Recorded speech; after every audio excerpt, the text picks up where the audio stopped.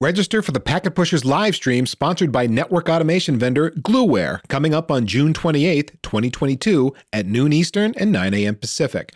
The cost is free to you. We want you there to ask the Glueware team hard questions. Register at packetpushers.net/live. That's packetpushers.net/live, and we'll see you on June 28th. Sponsor CBT Nuggets is IT training for IT professionals and anyone looking to build IT skills. You can sign up for a free CBT Nuggets trial. There is no credit card required to sign up, and you will have access to the entire training library. Visit cbtnuggets.com/heavy networking. That's cbtnuggets.com/heavy networking. Have you heard of MikroTik? They make networking hardware and network operating systems. That jog your memory? No? Well, today's guest knows quite a bit about the MikroTik product line as he's deployed the gear at many of his customer sites. Kevin Myers is here to chat MikroTik with us. And by the end of this episode, you should have a good idea of what MikroTik is good and not good for, and whether or not you should be taking a look at them for your next network upgrade project. And this is not a sponsored show. I just happen to know Kevin a little bit and thought he'd be willing to share some of his deep MikroTik knowledge to make us all smarter about this lesser-known brand in the networking world. So Kevin, welcome, or should I say welcome back to Heavy Networking. And for folks that don't know you, Kevin, in a sentence or two, would you tell us who you are and what you do? Yeah, sure, Ethan. Thanks for having me back. My name's Kevin Myers. I'm a network architect and co-founder of IP Architects. We are essentially a vendor-neutral, independent network consulting and engineering firm that we build things all around the world for ISPs and enterprises. But most notably, we're MikroTik's largest consulting firm in the world. So we spend quite a bit of time putting it into a whole bunch of different places. Oh, I didn't know that. Largest consulting firm in the world. You really are the authority, man. Yeah. Well, okay, then you're the perfect person to ask this question of. If you're talking to an audience of network engineers, they probably know Cisco, Juniper, Arista, et cetera, pretty well. So describe MikroTik gear to them. So MikroTik sits in a really interesting space. They started in the mid-90s out of Latvia. So this is, right after the fall of the Soviet Union. All the Baltic states are, their own country. And so there's a lot of tech investment and tech things happening in that space. And so MikroTik, it's funny. It's a Latvian company, but it's an American CEO. So this guy by the name of John Tully, who's from Memphis, Tennessee, was living over there and hooked up with another guy over there named Arnis Rekens, and they formed MikroTik. And it was originally started to build wireless ISPs, which is something that's become more and more popular in the ISP industry lately. Fixed wireless is a huge thing with 5G and, bridging the digital divide and all that. And they started a long time ago working on that. And so in the early days, things were very simple. These were boards and x86 boxes that an operating system was wrapped around that was Linux-based, where they were building a router. And as time marched on, it became a, vertically integrated vendor with routers and switches, just like you would find anywhere else. And so it evolved into this really interesting product because of the wireless ISP roots. So MikroTik tends to be very low cost. It's very low power. It's a very, very versatile device. One of the things that I'll often do, especially when I'm hanging around enterprise networkers and I'm working on, like in a Fortune 500 or standard enterprise client, not that I've traveled in a while, but I carry MikroTik's smallest router, which is called a Map Lite. And it's the size of a matchbook. Like literally it's tiny. It's USB powered, has a single port, has a magnet on it. So you can slap it onto a rack. And so a lot of times if I need to build my own hotspot or something I need to do, I'll, pull it out. And every time I would go into a conference room, I would put it out in USB power and all the networkers in the room was like, what is that? And so, and it's this tiny little router, it does, BGP and MPLS and RSVPTE. And, you throw out the protocol soup and everybody's just kind of blown away. And then I tell them it's $19 and then they're doubly blown away. So, MikroTik is fundamentally the company. They care very much about connecting people with very low cost equipment. It's kind of a mission statement for them to make networking hardware available to everybody in the world and not just people with multi-million-dollar budgets. So if you're trying to build a network on literally a shoestring budget, MikroTik has routers, switches, wireless equipment that fill that role.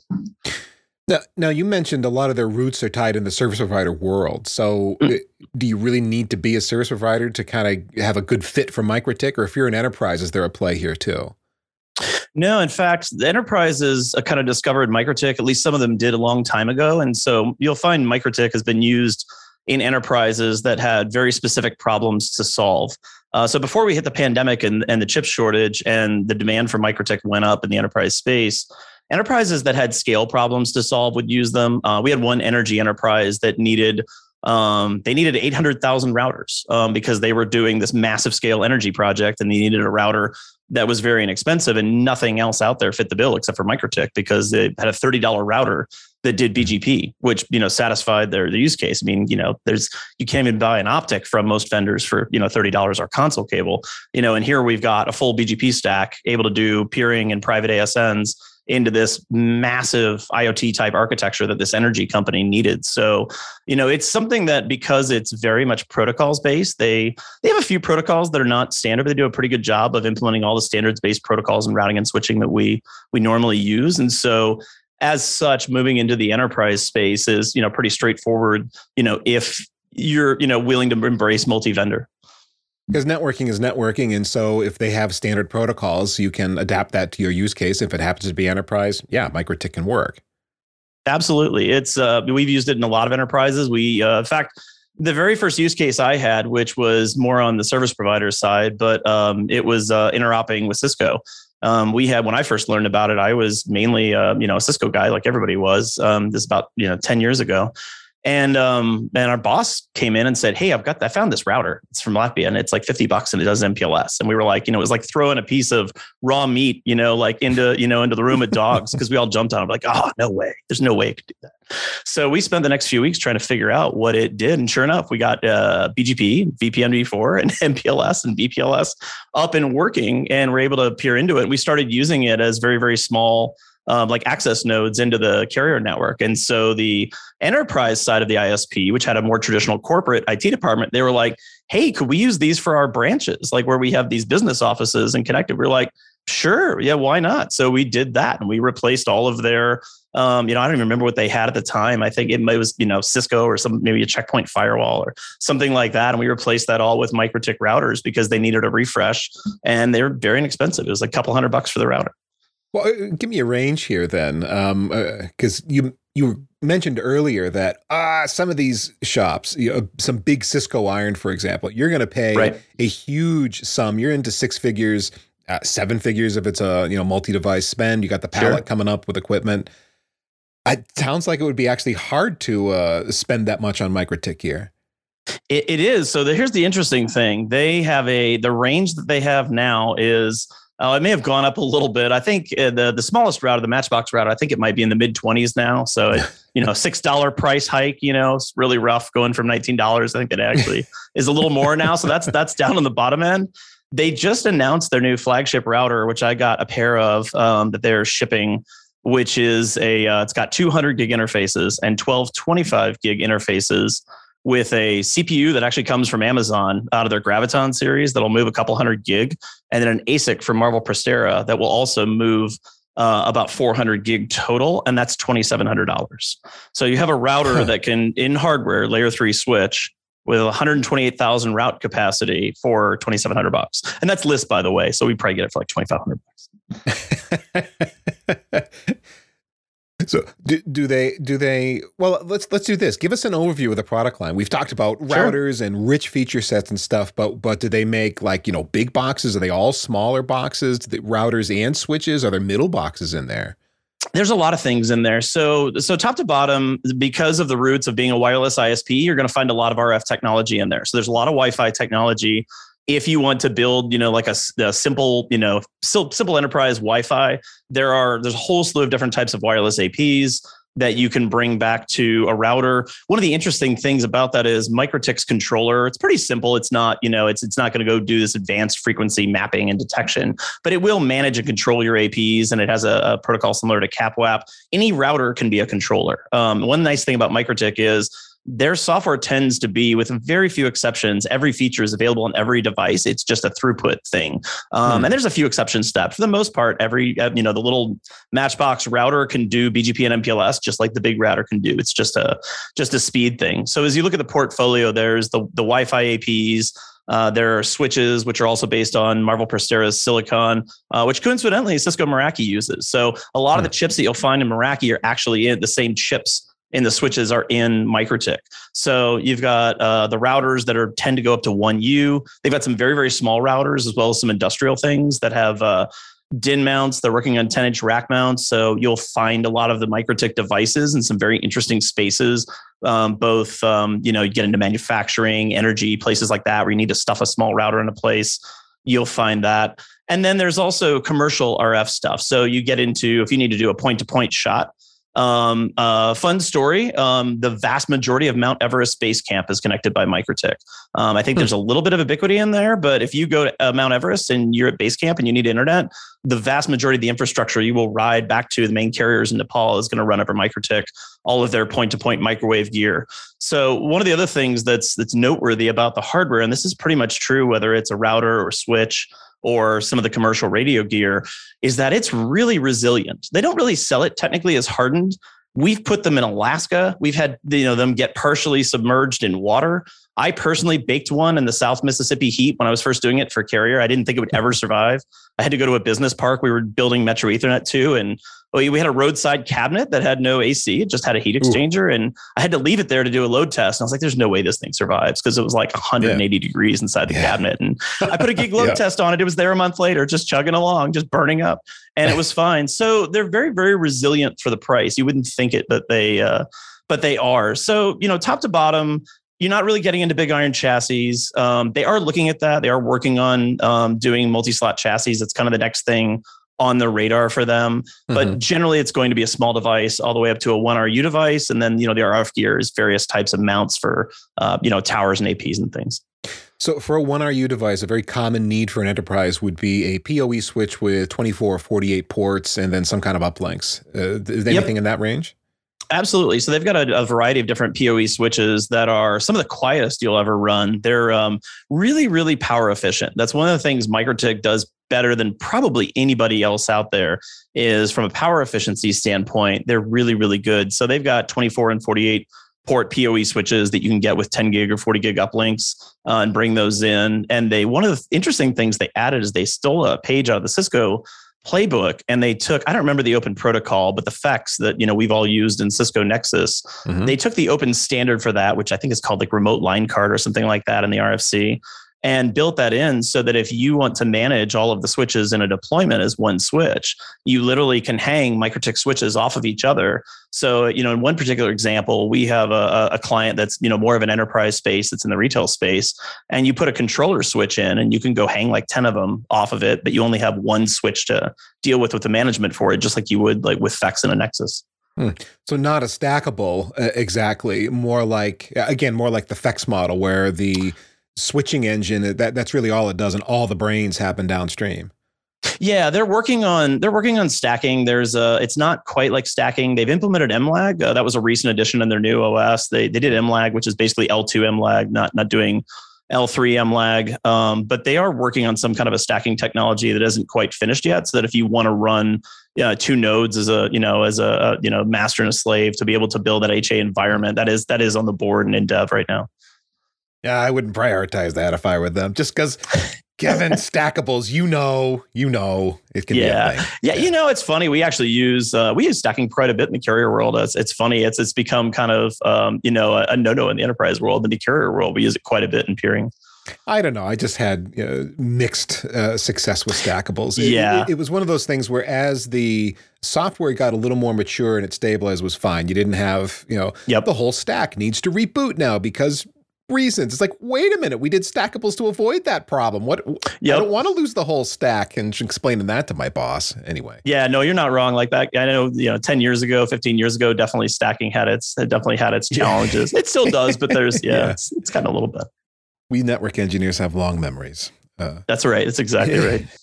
I interrupt this podcast because I want you to do something. It's not hard. Go to packetpushers.net/live and register to attend the live stream we are running with sponsor Glueware on June 28th, 2022 at noon Eastern, 9 a.m. Pacific. When we do live stream events, we want as many people there in real time as possible asking questions. We have material to get through with Glueware, right? We're not going to be able to address every question, but getting your questions along the way means we're going to ask the Glueware team things we didn't think of on our own. And that means we get better information shared during the event. And Glueware, they have a lot of information that they want to share. And by the way, we do not do that information sharing webinar style. Instead, the format is rapid fire 10-minute sessions hosted by me, Greg, and Drew. And each session covers a specific topic related to Glueware's network automation platform and their latest announcements. And yeah, there might be a few slides, but we're going to focus on seeing the product in action. If you're shopping for a network automation solution, this is the easiest homework you're ever going to do. Get caught up with the state of Glueware, hear how other customers are using the product on their networks, learn about a shiny new Glueware feature that I can't even talk about yet, and then figure out how all of this would map to your network. And then connect with the Glueware team to learn more or get help with a proof of concept test. Glueware has been a long-time sponsor of Packet Pushers, and their product is one of the standouts in the network automation field. This live stream is worth your time.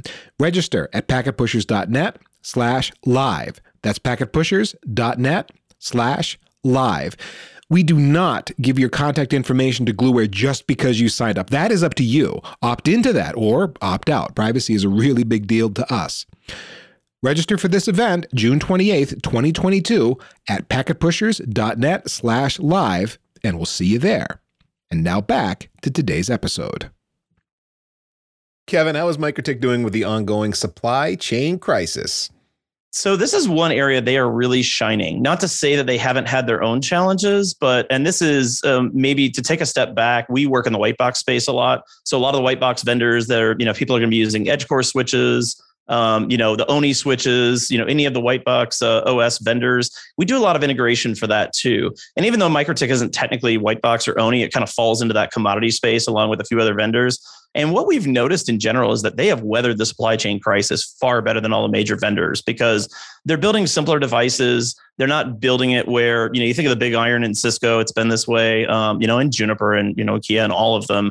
They build the chassis just in time to deliver to the customer. So all the major vendors for a lot of big iron have really suffered with the supply chain crisis because there wasn't really any stock of them.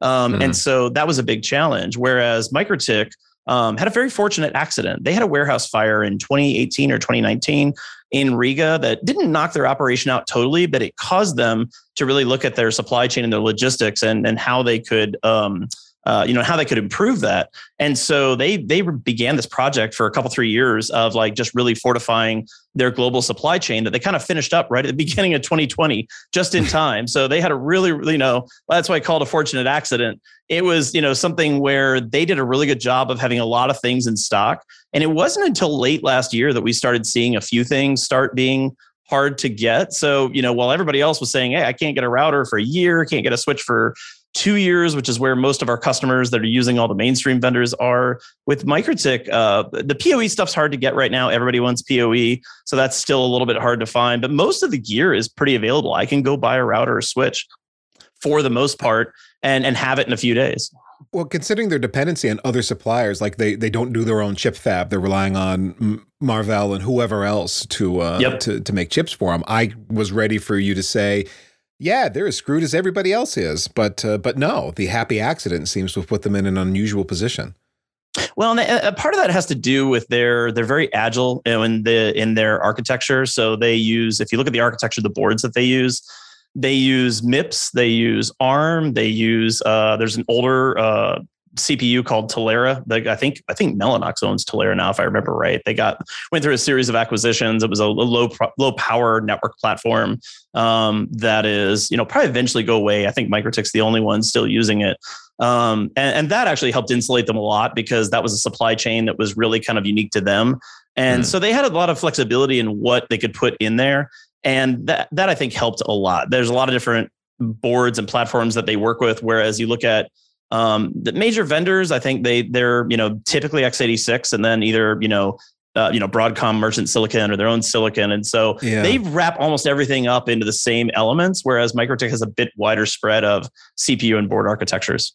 Which is interesting, the flexibility that they have to be able to run across those different chipsets. And also, though, I think the lower speed, because there's just, I guess, depending on the market you're in, somewhat less demand for it in a sense. You're not supplying massive big iron to a hyperscaler data center that wants the absolutely fastest chipset you can put in that everybody else wants, and you want it, massive amounts of it.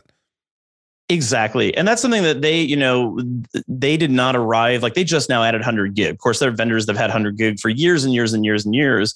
They didn't add it until it fit their price point, until they were able to integrate the way that they want, because there's very specific price points that they want to hit for the product. So they're never going to be the first to implement the latest tech when it comes to boards and chips and speeds and feeds. But like I said, they have a router now that, we've already tested it and gotten a couple hundred gig out of it. And it's $2,500. I can do a full stack of BGP. We can take in 8 feeds. It actually fared slightly faster. We turned the ASICs off when we first tested it. It actually converged slightly faster than ASR and MX. We pulled in 1.1 million routes. No, I take that back. 2 million routes. We had 2.2 million routes that we pulled in from 2 full feeds in a lab test in I think it was 46 seconds to learn the routes. And that was with a 25 gig load on it, test load on the box. Wow. And so you'll find, and an interesting thing about that is you'll find in developing countries where the import and export restrictions are really, really high and make it very, very hard. MikroTik's exploded. Latin America, Africa, certain parts of Asia, when you get into Indonesia, there are vast sections of the internet that run on only MikroTik, because it's the only product that fits the price point to build internet infrastructure there. And so when you go into the data center in those countries, it is not uncommon to just find racks and racks of MikroTik. Well, Kevin, the hardware is one thing. It's coming in at a great price point, a lot of flexibility, a lot of places it fits into the world. But what is the NOS all about? Is it something that they developed in-house? It's their own code base? Is there an open source flavor of it? Is there a lab-friendly version of it if I want to play with it? Sure. So it started out based on Linux, and it's still based on Linux. They have been on a really interesting journey over the last 10 years because it's taken them quite a while to get their latest operating system out. They were on a really old version of the Linux kernel for a long, long time. It's not an open source OS. It's a, just like Cisco iOS or Junos, it's a proprietary OS that they develop that has a lot of, open source roots with Linux. And then they've built their own routing stack. In fact, one of the most notable things is when you go look at the routing stacks of who develops routing stacks, there really aren't that many vendors out there in the world. Cisco, Juniper, Nokia, Arista, they all have their own routing stack. A lot of the other vendors will buy their routing stacks from different, like IP-Infusion, for example. IP-Infusion makes routing stacks for everybody. And MikroTik is one of the few vendors that does build their own routing stack. And so as such, trying to get through upgrading it to the latest version of the Linux kernel was almost a 10-year journey for them. And they finally got to it, and they got an updated version of the OS, which allowed them to add a lot of new features. So there's a CLI in it. There are UIs, web UIs, as well as a fat client that you can use.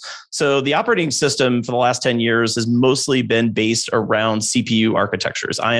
My control plane and moving packets are all collapsed into whatever CPU is on the device. So if I have a MIPS CPU or an ARM CPU, everything is going through the same CPU, very much like the early routers of the 90s. And that's how they've been able to keep the costs so low. When they started evolving into ASICs, they first started with very simple switching chips. You could do VLANs, you could do some very basic QoS things. And that was not in the Marvell Prestera chipset. It was in another chipset. They had some Broadcom and there's another one that the name escapes me. But so they were doing very, very simple switching, mostly routing and software. And that was where most of their feature sets were.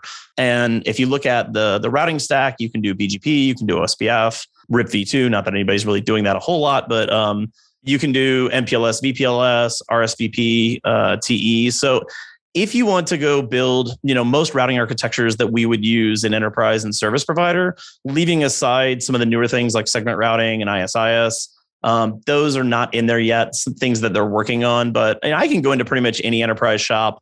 I can peer with a firewall. I can peer with a border router. If it's an IGP, if it's OSPF, we can turn up an OSPF neighbor adjacency. And they do a lot of interop testing. I'd say at this point, there's very little in the realm of Juniper, Cisco, Arista, Nokia, Aruba, all of those that I haven't tested this with and been able to integrate it into that environment. So mostly standards based. Most of the things you expect to find are going to be there in the NOS. One of the things that you won't find, and this is something that we spend a lot of time when we're doing the consulting, is trying to figure out whether or not MikroTik is a fit. So like TACACS, for example, if you got to have TACACS, that's in there, it's something that's been requested, but that they don't have in there yet. They have Radius, and we use Radius mostly for the authentication. But if TACACS is your jam and you can't get around it, then might not be the right fit for you. And that's something that, we'll come across. If TACACS isn't a big deal, and it's funny, as the supply chain crisis wears on, what is a critical deal is becoming less and less, and it's really just becoming, I need a box to route. But in the operating system, you're going to find all of the normal things that are typically there. Your management protocols, SSH, NTP, SNMP. There's now a REST API. Previously, they were on a proprietary API. Now it's on a REST API, so that things can be a little bit more interoperable. There's a ton of Ansible playbooks out there for MikroTik now. In fact, I was out at Ansible when I think we were out there for Networking Field Day. I want to say this was 2018 when they had just announced that they were officially supporting MikroTik. So Ansible's been supporting MikroTik for the last, 4 years now. So, you can consume it for the most part, just like any other network operating system that you're used to. Some of the things that I like about it, and this is really a love-hate relationship. Some people just hate the CLI. It's very different. It uses slashes, and the way that if I were to compare it to anything, it would be most like Juniper. There's a lot of set statements in it. So you're doing things where you're adding and setting instead of, going into conft like we do in Cisco world. But one of the really neat things about it is the CLI is colorized. So if you make a mistake, all of your string is going to go red. So there are all these different colors to let you know what you're putting in. But if you make a boo-boo, it's all going to go red. And personally, I've gotten pretty fond of that. And I have to gripe when I go backwards and Cisco doesn't tell me that, my command was wrong. Pretty handy if you're missing a brace to like close a phrase. That kind of thing is what I think of. Like if I'm doing Python programming, you miss a quote or something like that, and then a whole bunch of text afterwards turns a different color and points out, hey, that's what you missed. Is it kind of like that then? It sounds like. Yeah, it is. It's a lot like being in, if you use Notepad++ or a text editor where you're going to apply some kind of a filter to it where it will evaluate, whatever it is that you're writing and look for syntax errors. The OS will colorize it and let you know if you're, if you're trying to tab complete something and what you're doing doesn't exist, it will just stay red because it doesn't know about it. So you can, pretty quickly adjust whatever it is you're trying to do based on the colorization of the CLI. So I've grown pretty fond of it, and there's a lot of things about it I like, but it was a tough transition for me. People come up to me all the time. They're like, God, I hate the MikroTik CLI. I'm like, look, I get it. I was there 10 years ago. I was ready to throw it against a wall. It took me a while to warm up to it, but now there's things I like about it. Well, in 2022, is that how you typically consume that OS, or do you actually use Ansible or, some other more automated means or the UI even? You mentioned a fat client. Yeah. So since we do a lot of the carrier work and the data center work, I still do use the CLI some, but we use Ansible a lot now. There's a lot of automation we wrap around. We'll use NetBox a lot. I think, you guys have talked about NetBox before. NetBox is a common single source of truth that we'll marry with Ansible to be able to get a lot of things done. If you're in the CI/CD world, using, infrastructure as code for your network, that's very popular. A lot of people do it. If you want a visual experience, there is a web UI, which is really not my favorite. It's functional. It's not pretty to look at. It hasn't been updated in a long time. And there's a fat client called Winbox, which was developed for Windows mostly. And there's Wine clients out there now for Mac and Linux. So, you can pretty much, any of them, you can use that. And visually, it's not really anything pretty to look at, but it's really functional. I compare it to like Cisco ASDM. For all of us that did ASAs back in the day, when you were operating ASAs, you spent equal parts of time in the CLI versus ASDM because certain things were good in ASDM and certain things were good in the CLI. And so that's where I look at Winbox as. I kind of flip back and forth between the two, and I'm not an automation guy. I've got some really smart people on my team that do that, but I'm of a similar vintage of networking as you, Ethan, and I have not gotten into the automation game as heavily as some of the other people on my team have. So can I run, I guess MikroTik, it's called Router OS. Can I run Router Correct. OS on in my lab somehow? Absolutely. So they've supported x86 for a long time. And then they started to come out, I guess it was 5 or 6 years ago, they came out with a VM that was prepackaged that's got all of the images that you can download, and that's totally free. I think it's licensed for like a meg of throughput if you have the demo license, and that'll go forever.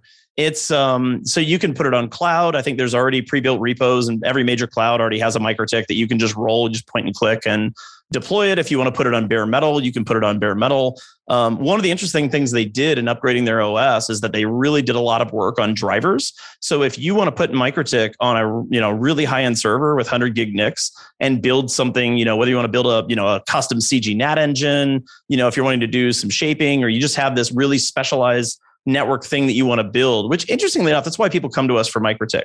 It's really flexible. People that have these ideas of this thing they want to build that either isn't cost effective in a big vendor, or it isn't, or it doesn't exist.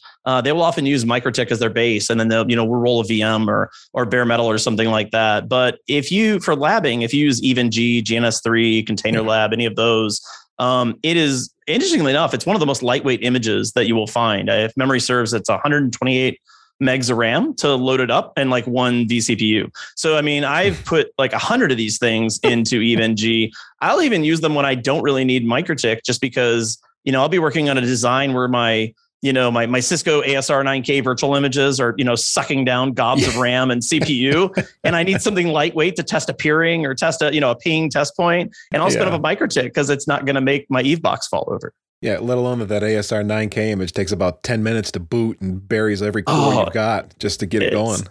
We have a whole rack at our data center just for network modeling because of it, because we have some big shops that have that. And I think we had to dedicate 2 or 3 services just to that one type of router to fully lab the network. It's a beast. We paused today's podcast discussion for training talk with heavy networking sponsor CBT Nuggets. I care about IT training because it's been a big part of my IT career since I started. Going all the way back to 95, I began my IT infrastructure journey learning Novell stuff. And over the years, training's never stopped for me because sometimes going for cert. Sometimes I just need to get a better handle on something new, but I am always learning something to deliver the best networks that I can. As you research your own training needs, consider CBT Nuggets. CBT Nuggets specializes in training for networking, cloud, and security. They cover other material too, but they have an especially huge library of training material for Cisco, AWS, Juniper, Linux, Microsoft, and VMware. Thousands of videos, thousands of hours of content, which is not meant to scare you. It's okay. You don't have to watch them all at once. Just know that what you need is there when you need it. For example, all of you that are getting into network automation now, CBT Nuggets offers Cisco DevNet Associate and DevNet Professional training. I have been reviewing the DevNet blueprint material from Cisco, and I can tell you, you are going to want training to get through these programs and make the most of them. DevNet material, it's not like learning a new routing protocol. It's learning how to manage infrastructure as code. And if you're a traditional ops person, that's really what I am. It's a whole new way of thinking. There's so much more than DevNet training there at CBT Nuggets. I've spent some time with the interface, digging through the catalog. It's easy to navigate. I sampled several videos. The audio and the video quality are excellent, and the instructors are easy to understand. They are personal. They are engaging. They are not formal and boring, and some of them even wear a cowboy hat. Besides the training itself, there is a great support system to help you get a handle on the material with virtual labs and accountability coaching. Now is a great time to sign up for CBT Nuggets. Visit cbtnuggets.com/heavy networking to take advantage of their 7 days free trial offer. Try it for a week. See if you like it. Commit if you do. Cancel if you don't. Seems fair. cbtnuggets.com/heavy networking for 7 days free. That's cbtnuggets.com/heavy networking. And now back to the podcast I so rudely interrupted. You mentioned that, okay, it's Linux. It is Linux. It's based on Linux. RouterOS is based on Linux. So how much flexibility do I have to run my own things? Like you mentioned, TACACS. It doesn't have TACACS. Yeah, but there's an open source TACACS daemon I could run in theory, but it sounds like I can't do that on RouterOS. So the answer is yes and no. Today you cannot, except for one beta image. So one of the things that they did in modernizing the version of Linux that they were on is they recognized that people love using MikroTik because it fits in some very physically, it fits in some very small spaces, and it fits in very harsh environments. MikroTik realized that they were never going to be able to develop every single feature that everybody wanted for all these crazy use cases that people wanted to use them for. So they did start working on container support, and they released one version of container support in their latest version of the OS, which is what we call RouterOS version 7. And they had to pull it back because they found a security vulnerability that they wanted to go address. And so they're going to re-release it here in the next 30 or 60 days. But there is one beta version that has container support. So if you want to play around with it, and people were adding things like Snort. They were adding different types of hotspots, monitoring engines, Libre NMS. I mean, you name it. Like, to your point, if you wanted to add TACACS, you could add TACACS. We thought about adding free range routing, just add segment routing, just because on that high end box, the one that has the Amazon Graviton CPU, it can move 200 gig of traffic on, I think, something ridiculous like 40 watts because it's so low power. And their switch can be powered by PoE. Their 100 gig switch can be powered by PoE.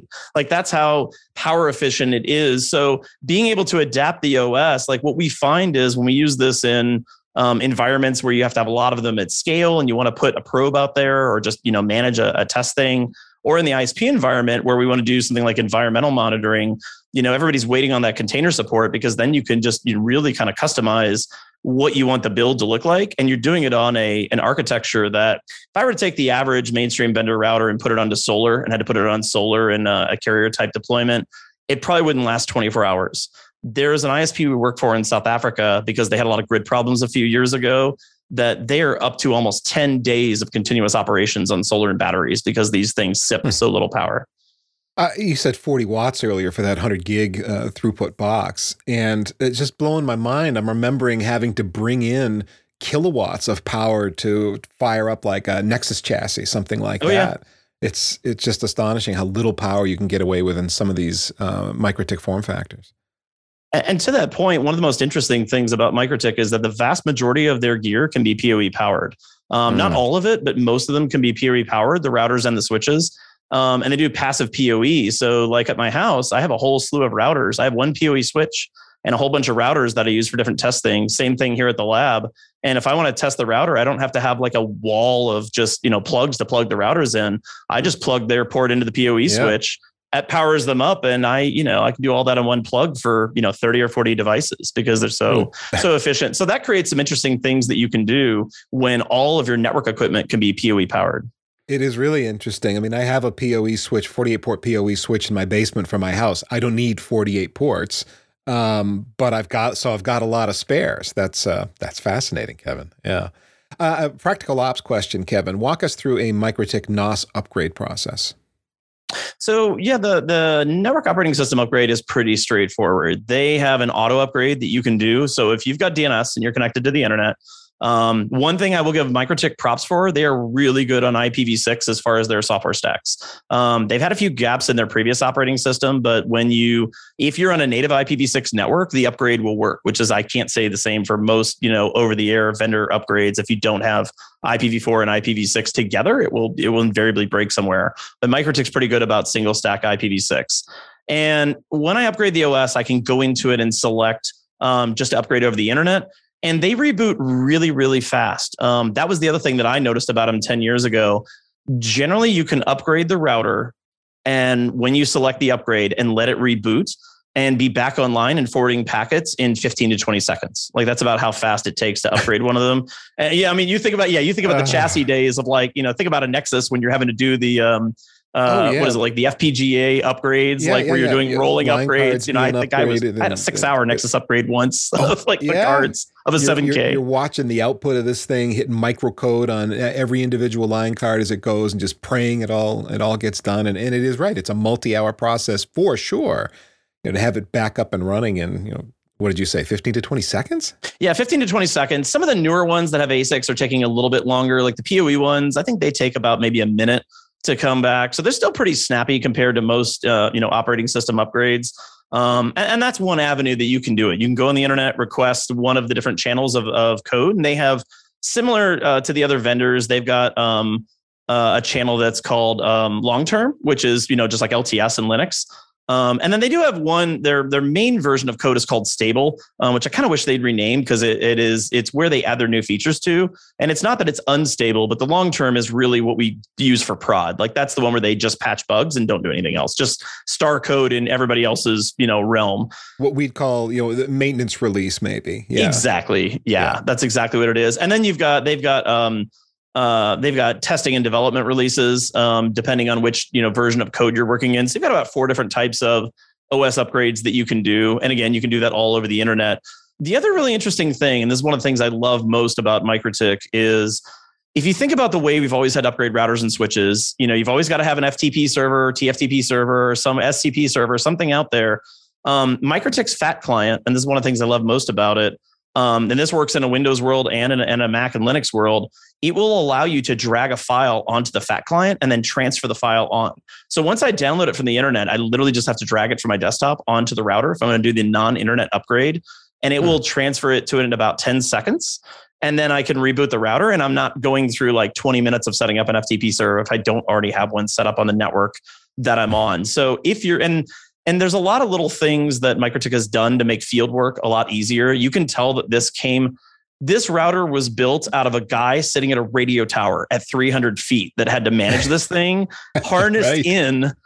So a lot of the management things that came out of this router, like we can talk about Mac Telnet and Roman in a little bit, which are some really interesting, unique layer 2 management tools. But they made it to where it was super easy to transfer images on and off because by necessity, it couldn't be a complex process in the field. And so, if you're, not sitting at a tower, but you're a field tech at, in an enterprise or in a data center, it's very, very easy to do the upgrades. Even if you don't have internet access, you can usually complete one with the non-internet path in about, a minute, maybe, or less. And then if you want to, there's on a milk crate with a perf tile blowing cold air up your back. Yeah. That's right. Yeah. You don't have to get comfortable on that for too long. Although that is like one of my favorite spots of the data center. Find the coldest spot of the data center. Tell me about this layer 2 connectivity option. No IP, and I can still connect to the thing? Yeah, so I'll tell you a quick little story. As these things were first being developed, and like I said, they were being put at the top of radio towers, they quickly discovered that network engineers had a proclivity for breaking these things and sending tower climbers right back up to go console into them. And they said, we've got to figure out a way that even if you totally hose the firewall config, the routing config, and you just totally botch it, that we can manage these things. And so they developed a protocol that is to this day called Mac Telnet. And in the 90s, it really was Telnet. It's still called Mac Telnet, but it's evolved to SSH, and it's all done with Mac frames. It's all done with source and destination Mac. So you think about all the weird L2 protocols we've seen over the years. We've had Trill and Fabric Path and some other things come out, SPB, that have come out over the years that have used layer 2. And if I remember right, I think Radia Perlman did a show on Spanning Tree where she said, originally layer 2 was supposed to be the layer 3 in the OSI model. And then it all got hijacked in politics. But that was the layer that they intended to kind of be routing things at. So MikroTik took advantage of the fact that you can communicate at layer 2 between Macs, and they built a management protocol that essentially just uses broadcast to find any adjacent MikroTik that's on the network. And if you have the Fat client up, you will literally just see the MAC addresses fill into the discovery window, and you can click on it and manage it.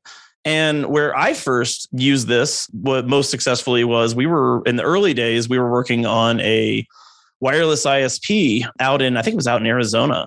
And somebody forgot to clear their buffer in copying and pasting, and pasted the wrong OSPF config in, which proceeded to knock down 60 radio towers in a chain across the Arizona desert. Which was a really bad day and would have required like a massive mobilization of people and climbers to go fix. But because of the layer 2 adjacency, and this is before they added the next protocol I'll talk about, which is called Roman, you could just hop into each one. Like you would go into one, fix it, and then you would see the neighbor adjacent layer 2 Mac, and you'd hop into the next one. And so we made our way, over a period of a couple of hours back, and we undid all of the things that we messed up as we, did the notepad vomit into the router, and we're able to restore connectivity to, a large section of the internet without rolling trucks and people and tower climbers, because that exists. Then they came back, and this was maybe 10 or 15 years later, because in that scenario, I still had to hop through each of those 60 towers individually and log into them individually, and that took some time.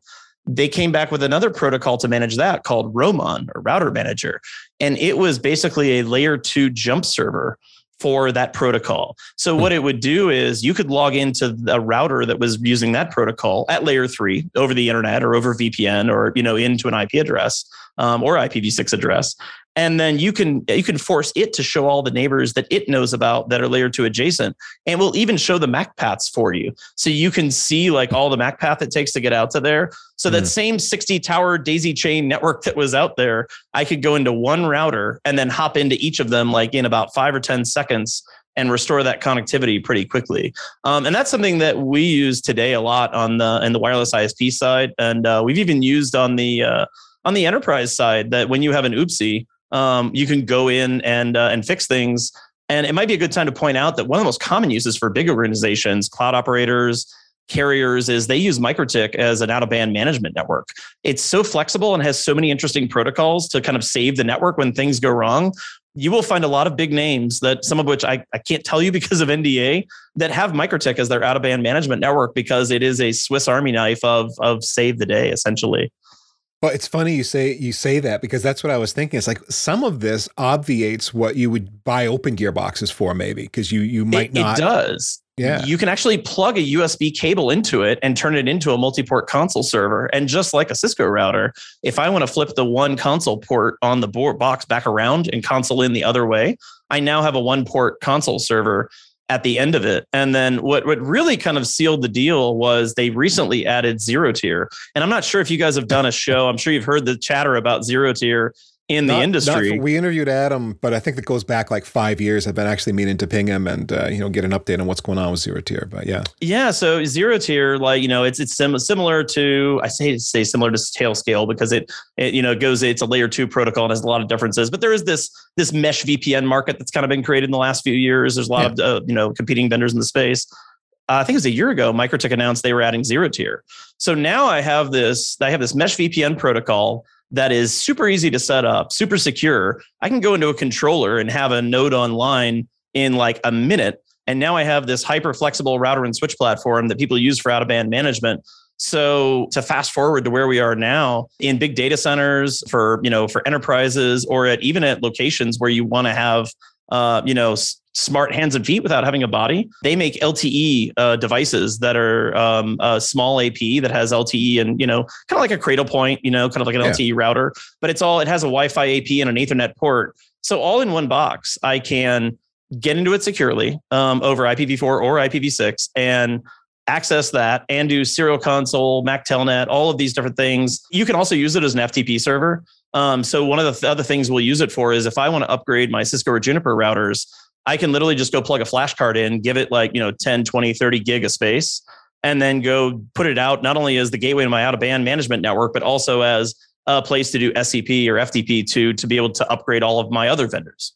That's very cool. I'm just giggling because it's like I can see that your inner nerd is just so lit up by how cool these boxes are. It's funny. I've been floored by them, but once I got over hating them years ago when they were so different, I started to appreciate all the different things that they could do and the role that they filled.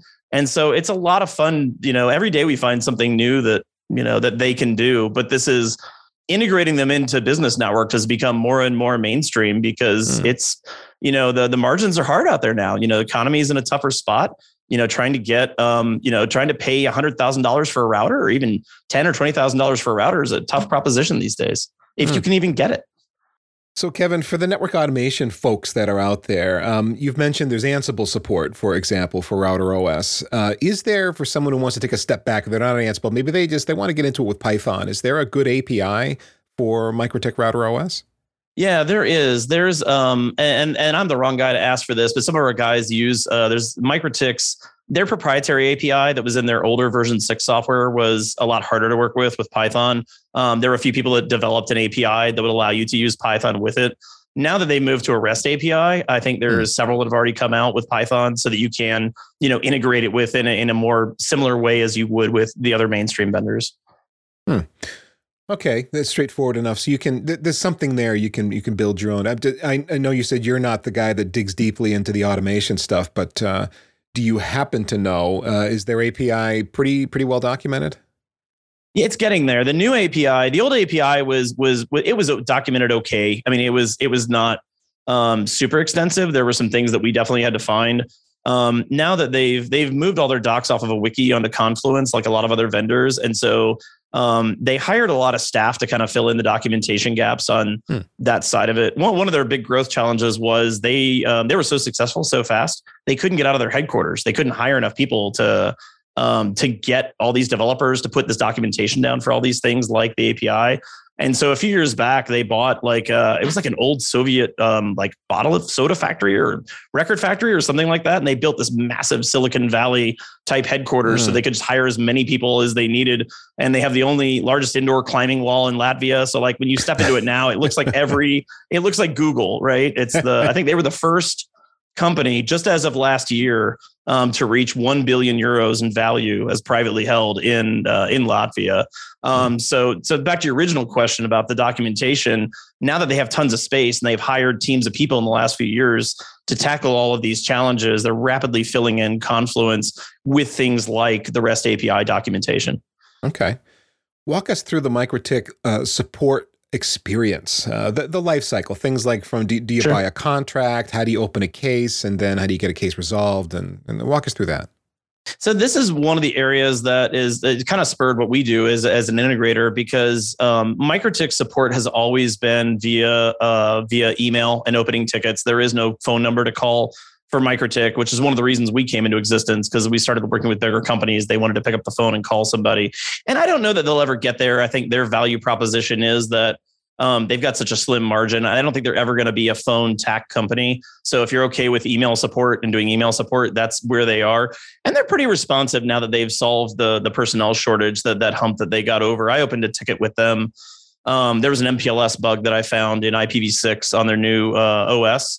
And I opened it. I think I got an answer back. It was about 2 weeks. I got an answer back that they'd acknowledged the bug and that they were able to reproduce it in the lab. And they said that it would be introduced in the next beta release, which is, I think that was a week ago. So we'll see a fix within the next 30 days. Well, is that because you're Kevin and they know who Kevin Myers is, or? Yeah, so that's probably fair. We definitely do. We definitely know the developers. We know the C-level of MikroTik really, really well. But I know in general, MikroTik is pretty good about, they try to be pretty fair on the playing field. So even though I definitely, we're a favorite over there, they try to give the same experience to everybody. Fairness is a big thing culturally in Latvia.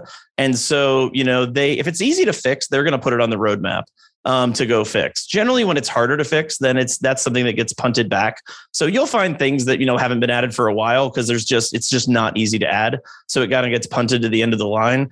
And so it's if you're used to being able to pick up the phone and talk to TAC and get an engineer in 30 minutes and resolve it and have this world-class CCIE expert on the phone to resolve it, that's not the MikroTik support experience. They're very much about providing the support email and then using the user forums, and there's several other unofficial communities. So people that once you square yourself with that's the way it's going to be supported, then people are able to make their way through that and open tickets and get resolutions in a fairly timely manner. In fact, from what I could see on vendor TAC, the TAC that we've dealt with in the last few years, MikroTik's time for resolution is starting to get on the better side of things.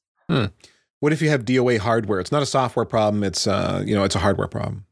So the way they work is, if you think about the way we work in most of the enterprise vendors, you're going to go to a VAR, right? You're going to pick your favorite VAR.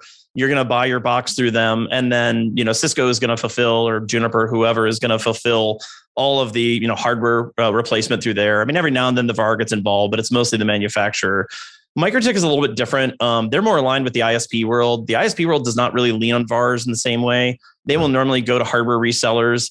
There's a little bit of a subtle difference there in that the hardware resellers are generally not expected to be solutions architects and be professional services organizations. They are generally just there to sell boxes, because most of the ISP teams kind of know what they want. They're very, very multi-vendor environments. Yep. So there isn't like this one vendor solution architecture that's going to fit anyway. So that's where MikroTik's hardware model evolved out of, is you go to a reseller, you buy the box, and then when you RMA it will generally be through the reseller. You'll generally take it back to the reseller and they'll ship you a new box if they determine it's going to be RMA, and then they'll send it back.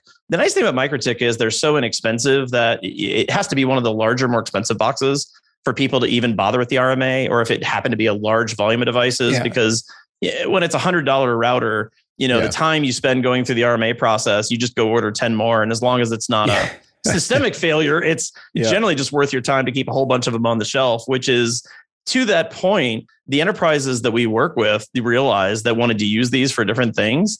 In the early days, when we first started working with them, they asked about, will they have 4-hour replacement? like, like Cisco and Juniper TAC. I was like, well, it's $100, just buy 10 of them. They were like, oh yeah, we could do that. So they just keep spares on the shelf. Yeah. So some closing questions, Kevin. One is on security. MikroTik every once in a while bubbles up to the top of some excited headline about security vulnerabilities or problems. Are they any more or less secure than any of the other vendors that are out there? No, there's one of the most interesting problems MikroTik has is there's nothing really like it that exists anywhere else. If I go to Best Buy and buy a router, I'm not going to get something that can do MPLS, RSVP, TE out of the box, but MikroTik sells devices that are, used for home CPEs that have all the capabilities of the bigger routers. And so there've been a few vulnerabilities they've been exposed to over the years. They work with Cisco Talos for their CVEs, like a lot of other vendors do, to register their CVEs and make sure that they're closed up. They have their code audited regularly. They've published that a number of times that their code is audited and has passed audit for the last few times that it's been through it. So they're pretty well tested and buttoned up. There was a vulnerability about 5 years ago that allowed remote takeover of the box. And it was one of those that came out of, what was the big CIA leak 5 or 6 years ago, where they leaked a bunch of stuff about network devices and compromises that the intelligence community was using. It came out of that. And so it was one of the routers that was vulnerable to that leak of information. And so at the time, a lot of routers got remotely taken over and it created this big fleet of bots. And MikroTik routers are sometimes chosen by the people that are trying to hack because I can do BGP. I can do all these things that I can't do on a little Linksys. If I compromise a Linksys, I can ping or, get access to Linux, but you can't do a ton. So they sit in this interesting space in that that vulnerability has been closed up for years, but they're so cheap and so plentiful.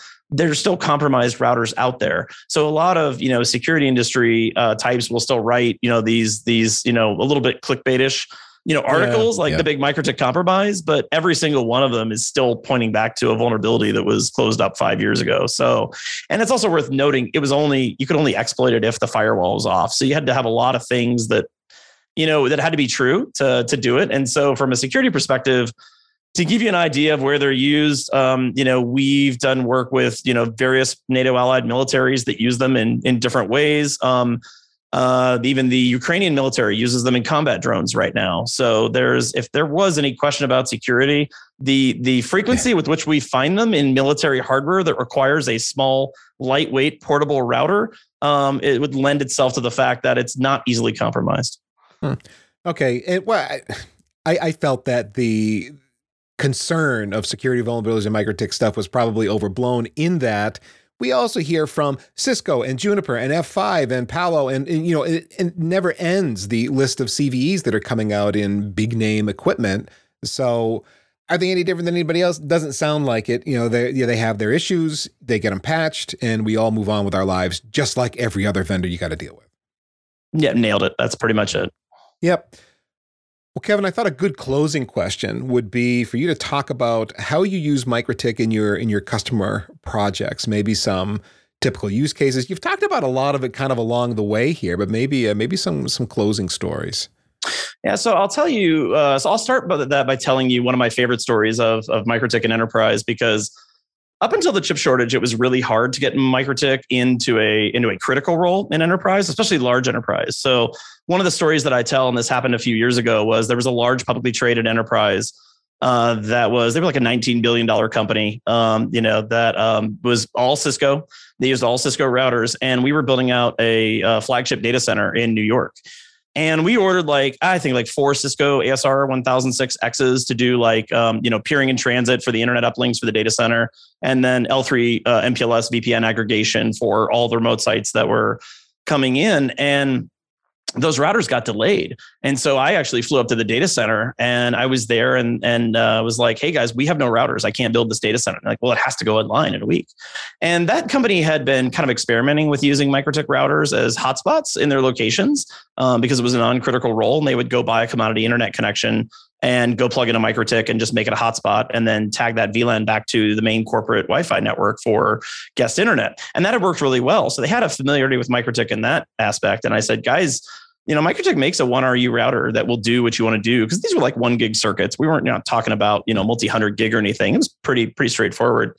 And I said, we could get 4 MikroTik 1RU routers overnighted into this data center. And all we need is BGP and OSPF and, DSCP for the voice and video traffic, all things that were well within the realm of MikroTik to be able to do like any other router. And they said, well, we're just not sure about that. They said, what, can we trust MikroTik? And I said, we can trust a lot better than the vaporware you have right now. You have nothing right now. I said, I'm flying out in 3 days. We either do this or this data center doesn't go online. It's like, okay, order it. So we ordered $6,000 worth of MikroTiks, just so you know, these are like $1,000 a piece plus the overnight shipping. So like not even the price of a single optic in the other deployment, in the ASR 1006 deployment. And we put them in, we got them online. And the thinking was that we were going to get them, leave them in for 3 or 4 weeks while the Cisco routers came in, and ended up that those routers came in way late. And everybody had forgotten about it by that point because the data center was just running. We had corporate headquarters of 4,000 people that were sending voice and video calls with WebEx through it. And we had, applications that were running over the internet, and everybody kind of forgot. And a few months later, they were like, hey, did we ever take those MikroTik routers back out of the main data center to do all that stuff? And I started getting notes that the ASRs were sitting on pallets, like in the inventory room in the data center. And so then they were like, somebody asked the question, they were like, do we really need several $100,000 worth of routers? Because the 5,000 routers did it. And I was like, not really, no. But if you want to have a warm and fuzzy, that it's there, you could do that. And so they ended up, it kept, as things tend to do in enterprise, kept getting punted. And it was 2 years before we put the Cisco routers in. And it wasn't because they had any confidence issues in the MikroTik. They couldn't get their money back because of the terms of the contract. So they had to put the routers in because nobody wanted to go back and say, yeah, we dropped $200,000 on routers that nobody's going to use. So they ended up running the corporate headquarters, the flagship data center of a $19 billion company for 2 years. And if you look at the other things that we put them into retail. So if you're a retail organization that has thousands of locations that you need a very cost-effective device to connect back, we use them in those locations. We use them small, medium enterprise. They're on fire right now. If you're a small, medium enterprise where you've got let's say you got 25, 50 locations in whatever vertical you're in small, medium enterprise, getting MikroTik routers, switches, and APs is a really, really common deployment because, most people just want to connect to cloud these days, especially in small, medium, and enterprise. Almost everything they have is in the cloud. So all they really need is an on-ramp to the internet. And MikroTik gives them a very cost-effective way to on-ramp the users to the internet and then connect, what few physical resources they have on premises to be able to do that. So, if you look at it across the board in enterprise, anywhere you're going to use a router, a switch, an AP, that's a deployment that fits, we will often swap in a MikroTik to be able to do that. They recently added VXLAN. So now we're testing VXLAN interop with other devices. EVPN's not there yet, but they're considering it. So, anywhere that we would slot that in, we'll use a MikroTik. And if it doesn't work, we'll generally recommend something else. And then on the data center side, I think we mentioned out of band, that we use it for out of band. And but now that they have 100 gig boxes, we will start using them for data center core fabrics, for routing, as well as we use them for peering and transit routers. We use them for aggregation routers if we need to do a CGNAT gateway. If we need to do an MPLS PE, we use them in that case. And then we use them at the towers of ISPs, or we'll use them at very remote locations. If I have a remote location that has a lot of power constraints, and this is true whether it's enterprise or service provider. There's one enterprise that is agricultural in nature that they do. I think it's grain elevators that they do. They had 6,000 locations to cover. So in every other respect, they were a very traditional enterprise. They had data centers, they had corporate offices of people that needed to do things, but they had all these rural, their locations were these very rural grain elevators. And so we put MikroTiks out to be able to connect those back into most of the enterprise clouds that they were building out in public clouds. So I think I would cap it all off by saying anywhere you would find a router or switch or AP or anything else that you would use, once you've scrubbed the feature sets for the things that you need in your org, they provide a pretty good drop-in replacement for those things. So, Kevin, this has been a fantastic conversation. I have learned a lot. Now, I know you're pretty active socially, so please plug anything you'd like to plug. Twitter, blog, books, courses, whatever you got. Yeah, so you can find me on Twitter at StubArea51 and also on my blog at stubarea51.net, on LinkedIn at Kevin Myers. And then because my main gig is working as an independent consultant, you can find me there on my consulting company, which is IP Architects. which is IPARCHITECHS.com. Excellent. Thank you again, Kevin, for being a guest on Heavy Networking today. And all of you out there listening, thank you very much. We really do appreciate it. A housekeeping reminder for you. You can find all the things to help with your professional career development at packetpushers.net. We offer all for free and with your privacy respected. We have a Slack group, a newsletter, there are white papers, there's a technical community blog, there's a YouTube channel, and of course, our entire podcast lineup. And all of that data is searchable, of course. Packetpushers.net, the whole point, it's meant to be a good resource as you do industry research. And last but not least, remember that too much networking would never be enough.